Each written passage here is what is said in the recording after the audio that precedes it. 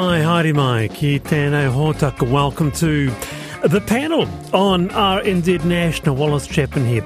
Is the downturn over? We take a look at the house price October snapshot. What does it say? You may well be interested in that. And also today, are ordinary working class people being squeezed out of politics? Our guest this afternoon says, yes, they are. And the tradition of fireworks may be losing its appeal amongst the general public if a recent survey is anything to go by. And back to Heritage today, and this time to Auckland, not Wellington, Auckland's oldest building. Get this, it's 168 years old. It could be demolished. Do we care? And dogs are to be allowed off leash before 10 a.m, after 7 p.m. It's been an issue in Oriental Bay, Wellington. IT worker David says a big no to that. They pee on my blankets. They pee on the beach. Your thoughts about dogs on beaches?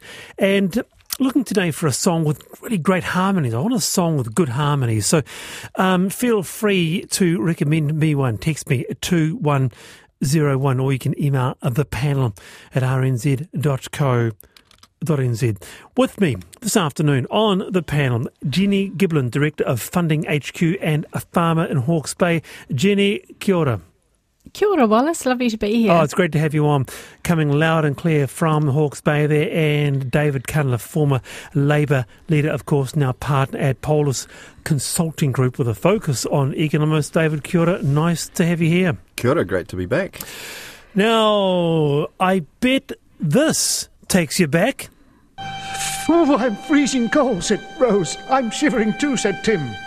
Just then, a voice behind them said, "Hello, children. Can I help you?" Tim turned round and saw an old woman dressed in black. "Don't be frightened," she said. "I can make you nice and warm in a few seconds. Just get inside this nice sack."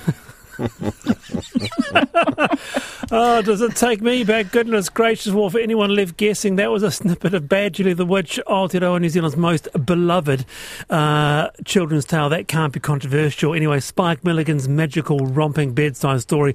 It became the soundtrack of the 70s for many of us, and it's just as popular 50 years later. So what is it about shouting... Listen to that.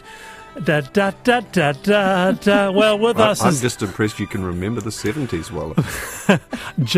I'm clinging on, David. But when it comes to this, it's extraordinary. With us to explain is Gemma Gracewood. Gemma is the editor-in-chief of Letterboxd and accidental Badjellyologist. Kia ora, Gemma. Kia ora, Wallace. Well, Kia ora, everyone. It's just a snippet. And your mind goes right back to growing up. Me, it's Sunday morning. It might be who was it? Who would it have been? Dick Weir, ZB, Gemma. Yeah, Dick Weir, ZB. I think we all listened to around about that time. And my son, my 7-year-old, now listens to Finn on the BFM Kids show. Still playing Badjelly to this day. What? They still play it? Oh yeah. They played it 6 times already this year. I would like to know, what is it? What's in the zeitgeist about this particular children's play, especially that has created the magic dust for many of us listening, Gemma? Oh, well, do you mean many of us New Zealanders? Because that's where my story started. Yes. The lovely folks at the Sapling, which is just the very best website for children's literature in New Zealand. I'm in one of those many group chats with some amazing writer mothers, and one of them was like, "Hey, Gemma, Badjelly, what did it mean to you?" And I was like, well, everything, absolutely everything. It kind of set not just Badjelly, but Spike Milligan and the Goons set my family's sense of humour on a path that it is still on. And they said, "Oh, well, could you write 600 words about why Badjelly is so popular in Aotearoa and nowhere else?" And I went, sure.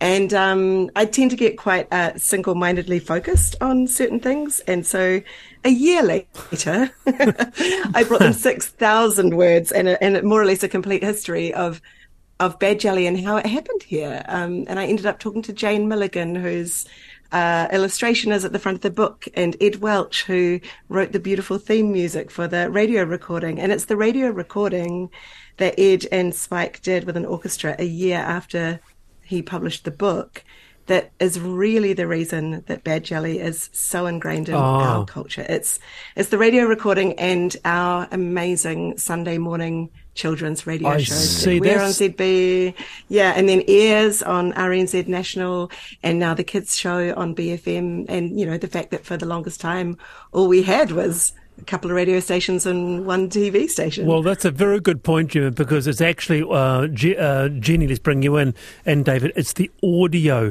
of Badjelly that hooked us. Jenni Giblin. Yeah, it totally was. And I was just sort of thinking back to those days when I was a lot younger and listening to the radio and the influence of shows like Badjelly the Witch. In fact, that was the first play I went to. It was on in the Waipukurau Little Theatre, and I remember going and just loving it. And I guess that kind of, I don't know if it's crude sense of humour, but that sort of the fluffy bum cat and the bare bottoms and things like that. And when you're really young, it's funny. And it's kind of even still funny now as an adult. It sure is. David Cunliffe? Oh, same, really. Those Sunday morning kids' radio shows are fantastic. And look, I agree with Jenny. I think there's something irreverent that makes it okay for little kids to say words like bare bottom or fluffy bum or, you know. What could be better? There's something even better than that, actually, is that when they reissued the story on CD in the 90s, the CD, I don't know if you know this, but the CD has a picture of the rear end of Fluffy Bum the cat, so that when you put your finger in the hole... Goodness gracious me, Gemma Gracewood. And it was a family show. Hey, I didn't do it. I didn't do it. Jude says, Wallace, did you know the New Zealand animation studio Makpari in New Zealand is working on the fabulous animation of Badjelly? Yes. But Jimmy, you raised something that really interested me, and this I did not know. It is a New Zealand phenomenon, much in the same way, apparently, that 10 Guitars by Engelbert Humperdinck is uniquely famous in New Zealand and less so around the world. Mm-hmm. Yeah, we have a habit of adopting some very curiously specific pieces of culture, and I love that for us, quite frankly. Like Spike is, you know, a phenomenon in the UK, but English children don't know Badjelly. They have no idea who Mudwiggle is. They've never heard of Dingle Mouse, and they've certainly never heard of a policeman who was turned into an apple tree. You know, it's like, it's such a visceral story that it seems quite bonkers. But there's another part of the story, which is that those of us, you know, the Generation X's who grew up listening to the radio stories, started having babies in the 90s. And so, of course, what happened was, we didn't have Spotify then, you know, you didn't have the CDs then, so you couldn't easily get a hold of the recording. And children's radio on Sunday mornings had started to die off because of deregulation and all the things. And I don't know, just some kind of, you know, lower importance for entertaining children in the media. I mean, that's a topic for another day. Yeah. But what started happening was that the Gen X parents of young children were like, well, surely I can get the book because I can remember how to do the voices, because Spike gave us permission to make silly voices. Oh, yes, I can. And so they started rolling into bookshops and going, do you have Badjelly the Witch? And it was out of print. So a wonderful and sadly now past bookshop owner in Wellington, John McDonald, no, is that his name? Sorry, I should check. I should know this. I'm the Badjellyologist. But he wrote to Penguin and said, can we get this book back in print? Penguin England. And they wrote a letter back saying, no, because frankly, it's not that interesting and the book has too much personality and no, it wouldn't fly. I know. So he wrote to Penguin New Zealand and said, can we get the book back in print? And they went, well, we could if we had a copy. And he went, I've got one. And so they made the first New Zealand reissue in the 90s from a first edition copy that he had. So, I mean, and so that's the sort of second wave of the Badjelly in New Zealand fame kicking off. It's just a story. I never knew English children did not grow up with Badjelly, but we did. And you can read more about that actually on Spin-Off. Gemma Gracewood there wrote about it there, and you can go from there. Hey, kia ora, Gemma, nice to have you on the program. Oh, stinky poo, knickers to you too. Oh, Badjelly the Witch. Yeah, I played the CD out of the car stereo for Halloween yesterday. The best treat for trick. There you go. That's it. All those memories coming back to me now. Wonderful stuff. All right, time for I've Been Thinking. Actually, David Cunliffe, you're fairly new to the panel. Why don't you kick off this afternoon? Oh, well, I've been thinking about the rebirth of regions. We have a change of government, and the new government is promising New Zealand's provinces, regions and cities deals. The idea is that if you get your act together, come talk to central government, you might be able to get a package on some infrastructure and put it on a proper plan. And that's kind of an interesting idea, because it probably won't happen town by town, city by city, or local council by local council. But if we take a regional approach, we could really make some great progress around the country. And I'm hoping the government will do that, and I'm hoping that regions and sub-regions will get their act together so they can be good partners and get their share of the winnings. That'll prick your ears, Jenny. Yeah, it sure does. I think part of, to add to that, David, is it is about that whole thing of regions getting together. And so part of that is, I guess, councils needing to kind of work more collectively together in their regions and neighbouring regions working together, because that, I think, has been a bit of a barrier to economic growth and investment into the region. So, yes, I agree with you. I hope that happens, and I hope that, councils can sort of pull together and put forward a collective, united front when they are doing their lobbying for what's important in their communities. Make this prediction that those who do will be best dressed when the deals are done, and those who want to defend their own local fiefdoms will be at the back of the queue. Totally agree. Really interesting. I've been thinking there. A focus on regionalism, David Cunliffe's I've been thinking there. All right, Jenni Giblin, what's your IBT for us this afternoon? Well, I've been thinking about the New Zealand Liberation Museum Te Arawhata in Le Quesnoy, France, and I am conscious I've talked about this before on the project. It's on the panel. It's my favourite project.